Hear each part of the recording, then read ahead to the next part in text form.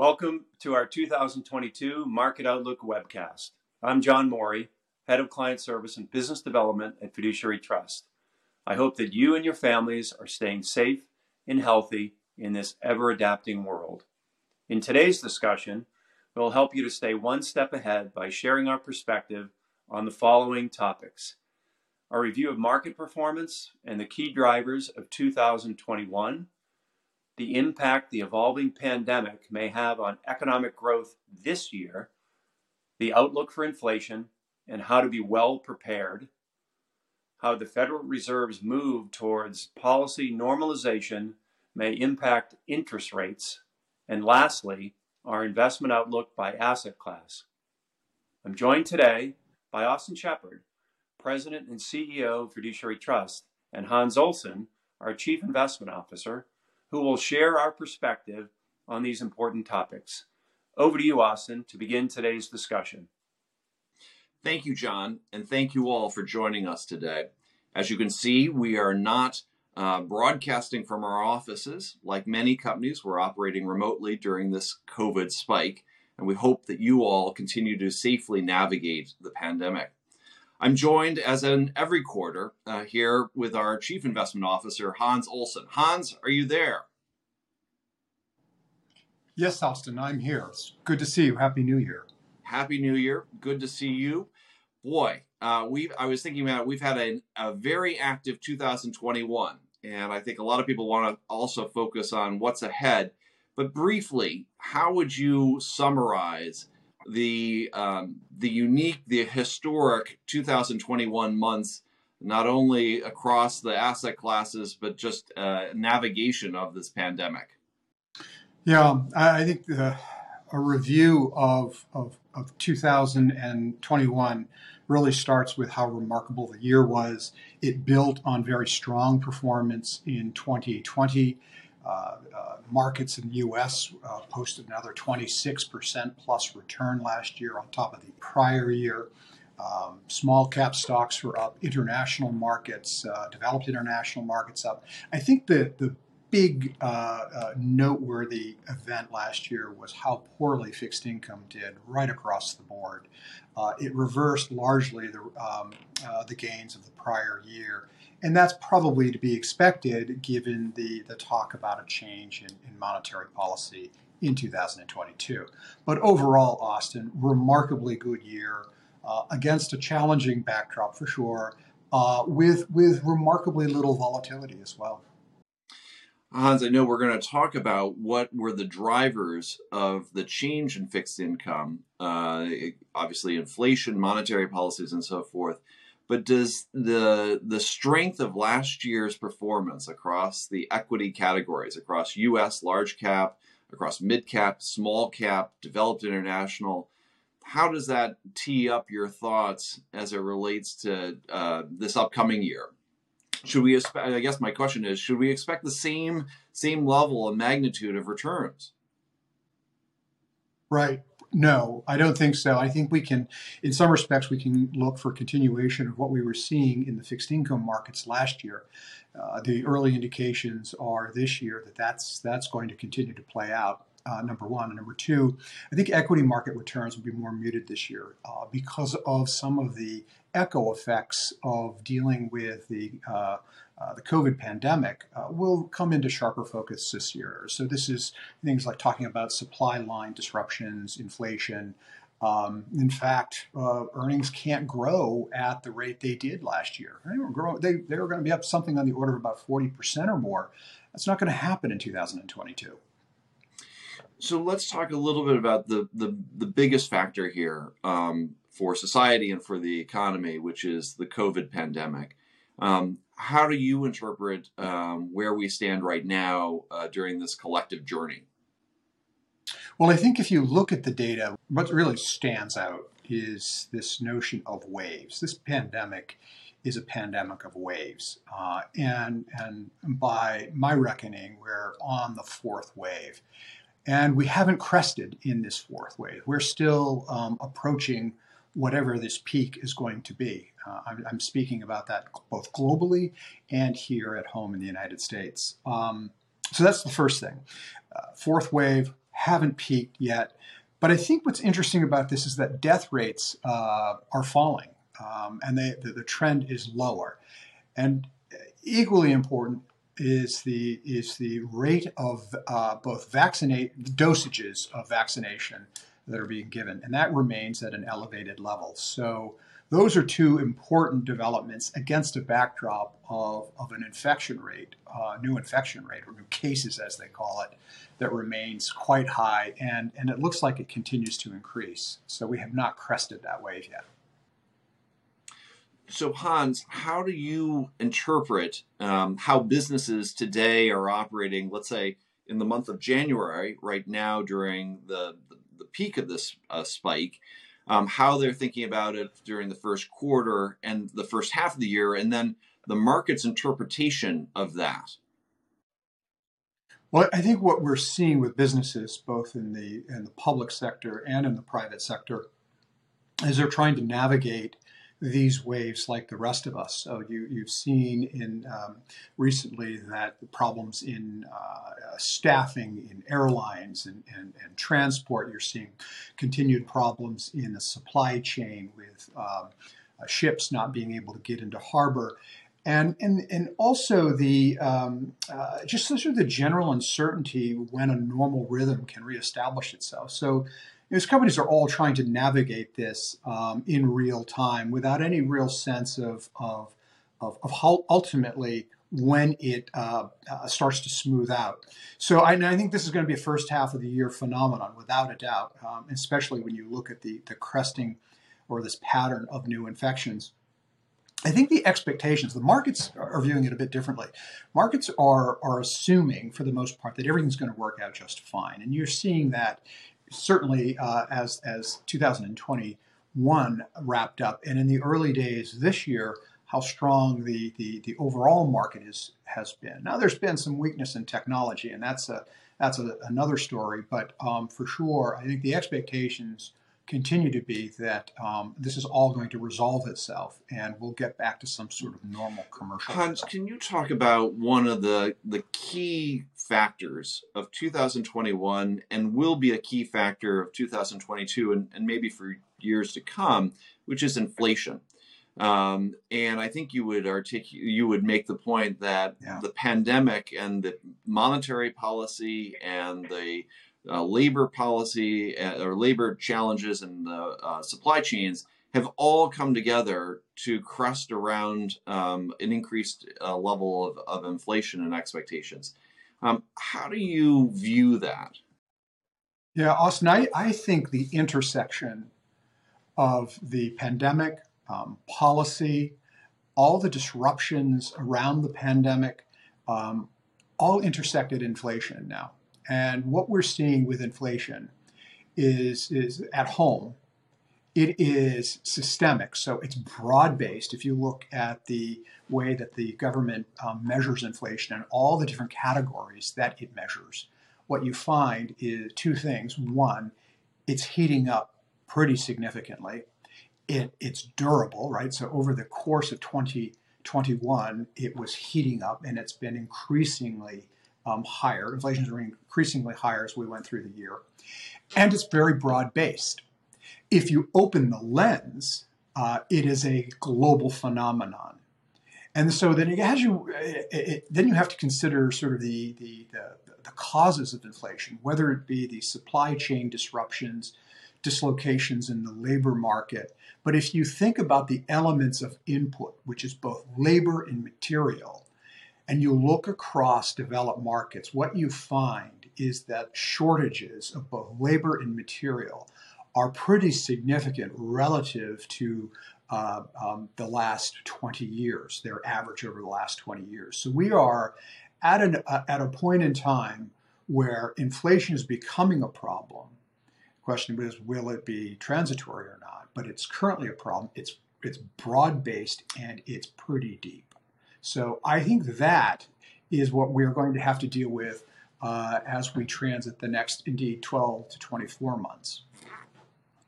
Hans, you've talked about in the past about sort of what you describe as two regimes, and what you I think you're referencing is the standpoint of the relationship between inflation and yields on bonds, particularly the Treasury bonds. What does history interpret as it relates to, and again, maybe this also comes back to your point of view regarding how fixed income did last year, and maybe some points of view about how fixed income will do this year. What does history tell us about the relationship between inflation and Treasury yields? Yeah. So essentially, it's this intersection of inflation or prices and the price of money. So it's the price of money in relation to the prices of things and services, or stuff and services. And if you look at the data going back to 1990, the relationship between the yield on the 10-year Treasury, and we talk about the 10-year Treasury because it's an important benchmark. A lot of things are priced off that important security. So if you look at the relationship between inflation and the price of money as represented through the 10-year Treasury, it's had a fairly consistent and very strongly positive association. So if one goes up, the other goes up.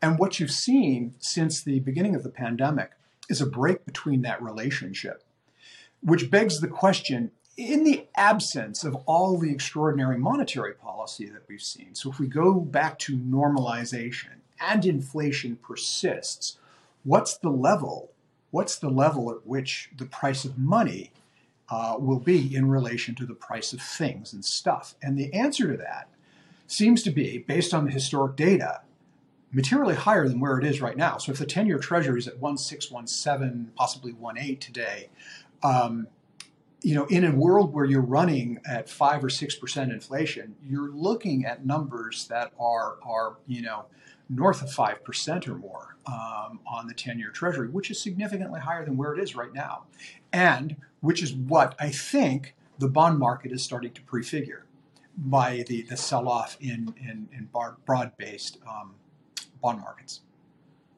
And Hans, just going back to the what I always call bond math, which is the higher the yield, the lower the value, correct? And as that, so I think what you're saying is, if yields rise, the note that you hold today will have less value. Has less value. So as yields rise, prices fall of that security. So as inflation goes up, prices of those securities fall, which resets that yield higher, or the price of that money higher.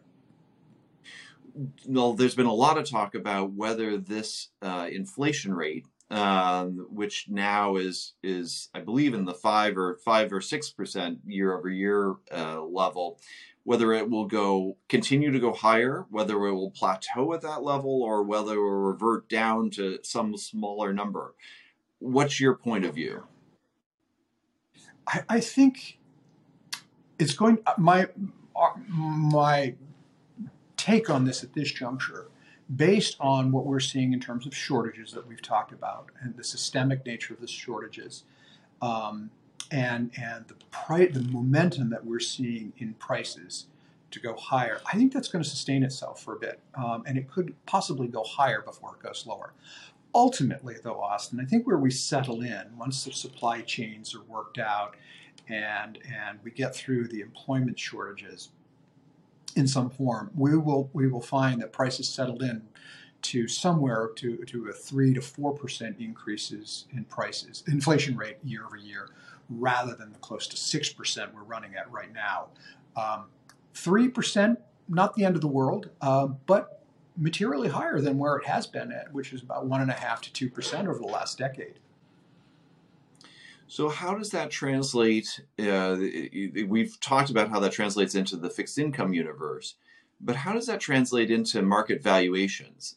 Because again, my sense is we've had a great run up last year, but with this continuing inflation, how do you think about deployment of capital across businesses, both here in the United States and abroad? Well, I think, first of all, sort of as a multi-asset class investor, first and foremost, that's what we are.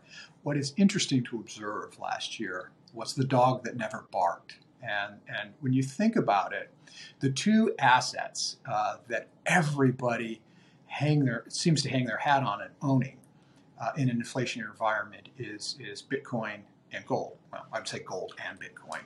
What was interesting last year, Austin, is that gold did largely nothing. And if you were ever going to use gold as an inflation hedge, last year would have seemed the year that you would have done it. And it was remarkably without success, I think. I think that Bitcoin is an interesting study because that is sort of the new gold, right? And yet, that really didn't act in a way that one would suggest would be a good inflation hedge and store of value. Store of value that you could access in any reliable way. So, given the volatility of it, so it's kind of interesting as a multi-asset class investor to observe that was a moment in time. But I think coming back to the equity market, which I think for the most part has been probably the best hedge against inflation, other than real assets, things like real estate and the like. What you find with inflation and stock prices, that inflation is okay up to a certain level. And when you get inflation rates above 6%, that's when the multiple that you will pay on earnings starts to fall. That's what history has shown. Below 6%, we can operate pretty well. From a company level, it's really company and sector specific. Some companies can pass on higher costs. We've seen that historically in transport, in food, and the like. And other companies can sort of eat the higher costs and let it eat into the margin. The problem is that overall, how much of that occurs this year? Because earnings expectations started about a month or two ago for 2022 were up around 10% or more. Now they're at 9%. Our guess is that that's going to continue to come in as these supply line disruptions and the labor market disruptions continue. So there's downside risk to that this year. Still think we're going to see earnings growth, but it's going to be significantly lower than what it was last year, and even below, I think, what the expectations were at the beginning of this year.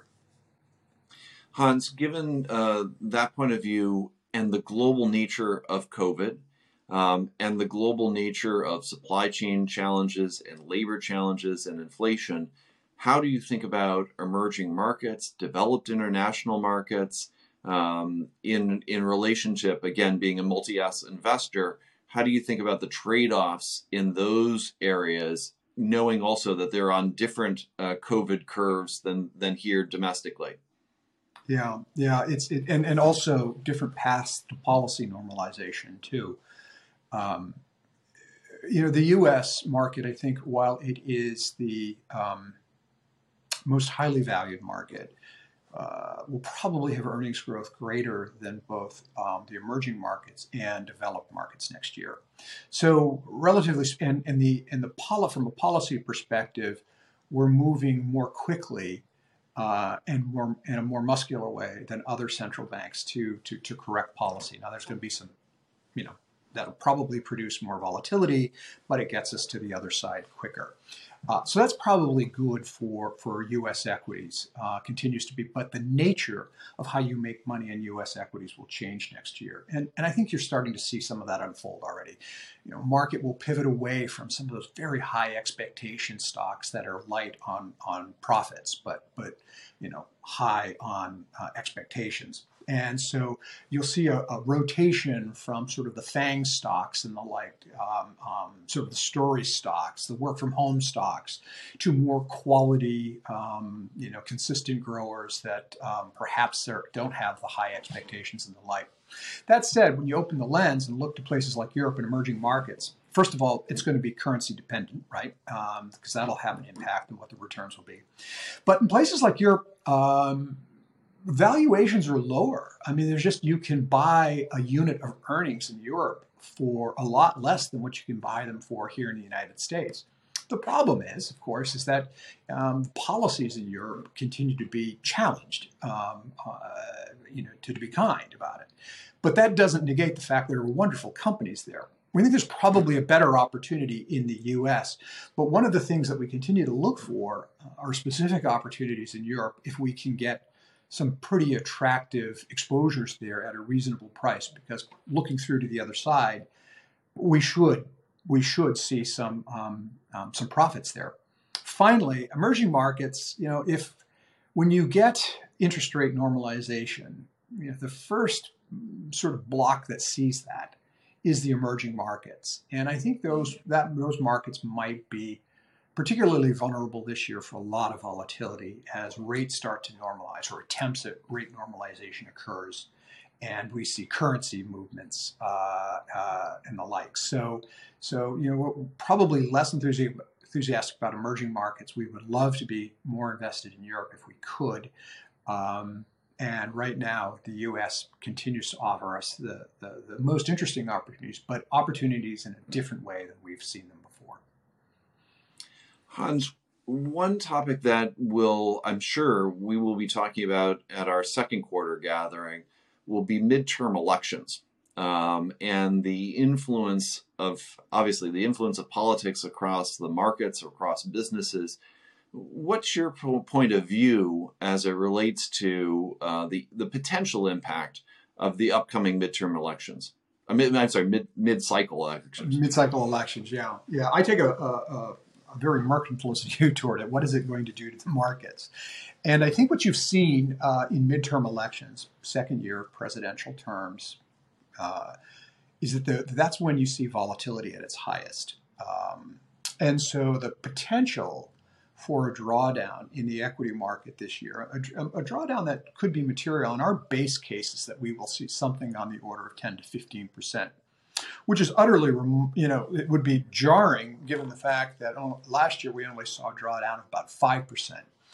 Drawdowns between 6, 15%, pretty normal over time. But I think that when you look at especially a presidential, a midterm election year, number one, number two, attempts at rate normalization, they're all going to intersect at a place of more volatility in markets. Now, when you look forward from those elections, markets typically are higher. Uncertainty gets resolved. Markets are generally materially higher after that, and I think we've got a good shot at that. But before we get there, Austin, we're going to have to prepare ourselves for some bouts of some pretty teeth-gnashing volatility at some point. That doesn't mean you try to time any of it.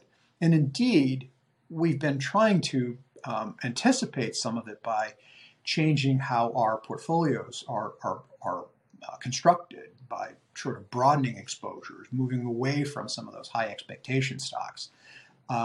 So we're expecting some of this. Hans, I think you mentioned volatility 5 times in the last few seconds here. Historically, a lot of times, I think some other managers, when they see volatility, they raise a lot of cash. Yeah.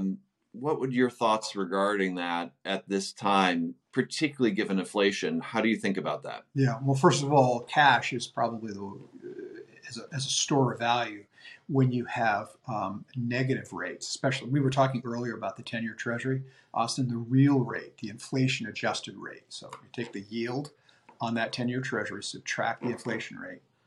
It's never been this low in the last 40 years. So it's an incredibly pernicious impact on purchasing power and capital to hold cash or government bonds. So doing that, Hans, let's just pause there 1 second just to reiterate this point, because I think it's an important point that we've talked about in the past. The impact of negative real interest rates, where we get a yield or we get a return and then we subtract out inflation. During that period of time, if it's negative, your buying power is less than what you had before, correct? That's right. It is falling. It is falling. You can buy less goods and services because you have not kept up with the rate of inflation. And Austin, as you know, that is a cardinal sin of investors, right? That is something that no investor, no steward of capital allows to happen. That's the first thing that you try to fight against. And that environment is right now very severely, interest rate environment is severely negative. and that's problematic. That is a state of affairs that cannot continue, and because it cannot continue, it won't, and that has real implications for volatility and how one goes about protecting that purchasing power of capital.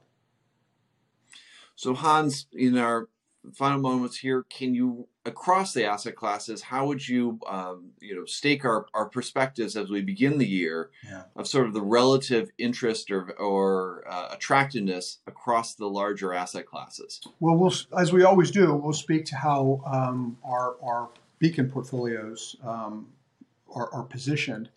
And we are overweight U.S. equities, both in the large and mid cap relative to our benchmarks. We're underweight international. Europe is an area we'd love to be more invested in, but for the reasons we've already talked about, we're not there yet, and probably won't be there anytime soon. Emerging markets, an area where we wouldn't add any more money to. We're neutral right now, but our emerging market exposure we've taken very differently because we tried to strip out as much as the Chinese exposure as we can. It's a market that we're not really comfortable with. In the fixed income space, as we said, we don't hold any high yield at the moment. We've tried to keep the fixed income exposures very short duration. We're underweight cash. And where we have tried to make up for the loss of purchasing power in one part of the fixed income landscape, we've tried to capture it back in our structured credit portfolio. So we're overweight structured credit. And and as I said, we're underweight cash, severely underweight cash as a way to protect the purchasing power of client assets. And so that's where we stand coming into 2022, and we're looking for opportunities both to try to capture the return that's available to us in the equity market, but also very keen to understand where there might be opportunities in fixed income market away from what people normally think about, treasury securities and agency securities. Well, Hans, I know through the course of the year we will be updating those points of view and navigating and adjusting those as the world continues to evolve. But let me conclude with posing two questions to you. Hans, what do you think, what two things will we be surprised by? One on the positive standpoint as it relates to markets, and one on the negative side. And again, I won't hold you to these. But more thought starters about expecting the unexpected. So right now, I think I have two, Austin. One would be positive, one could be negative. And the positive is that right now there's a great expectation that our central bank, the Federal Reserve, will be able to launch this policy normalization along the time frame that they expect. I don't think that's going to happen. I don't think they'll be able to do it. I think markets will protest, and it's going to test their resolve, and they won't be able to pull it off. And that will cause prices to go up because as the lower interest rate regime continues. So that could be positive for markets. I'm not sure it's really expected at this juncture. The negative, and even as we tape this within the last 24 hours, maybe this surprise shouldn't be so surprising, but I think there is a significant probability that from a geopolitical point, Russia will roll into parts of the Ukraine already.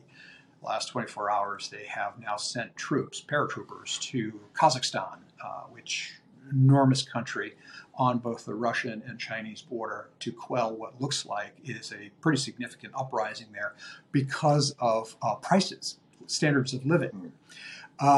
So that would represent a Russian incursion, another Russian incursion into the eastern Ukraine could have potentially very negative consequences for markets in 2022 that are not really priced. Excellent, Hans. Well, we will be interested to see how the next 12 months plays out.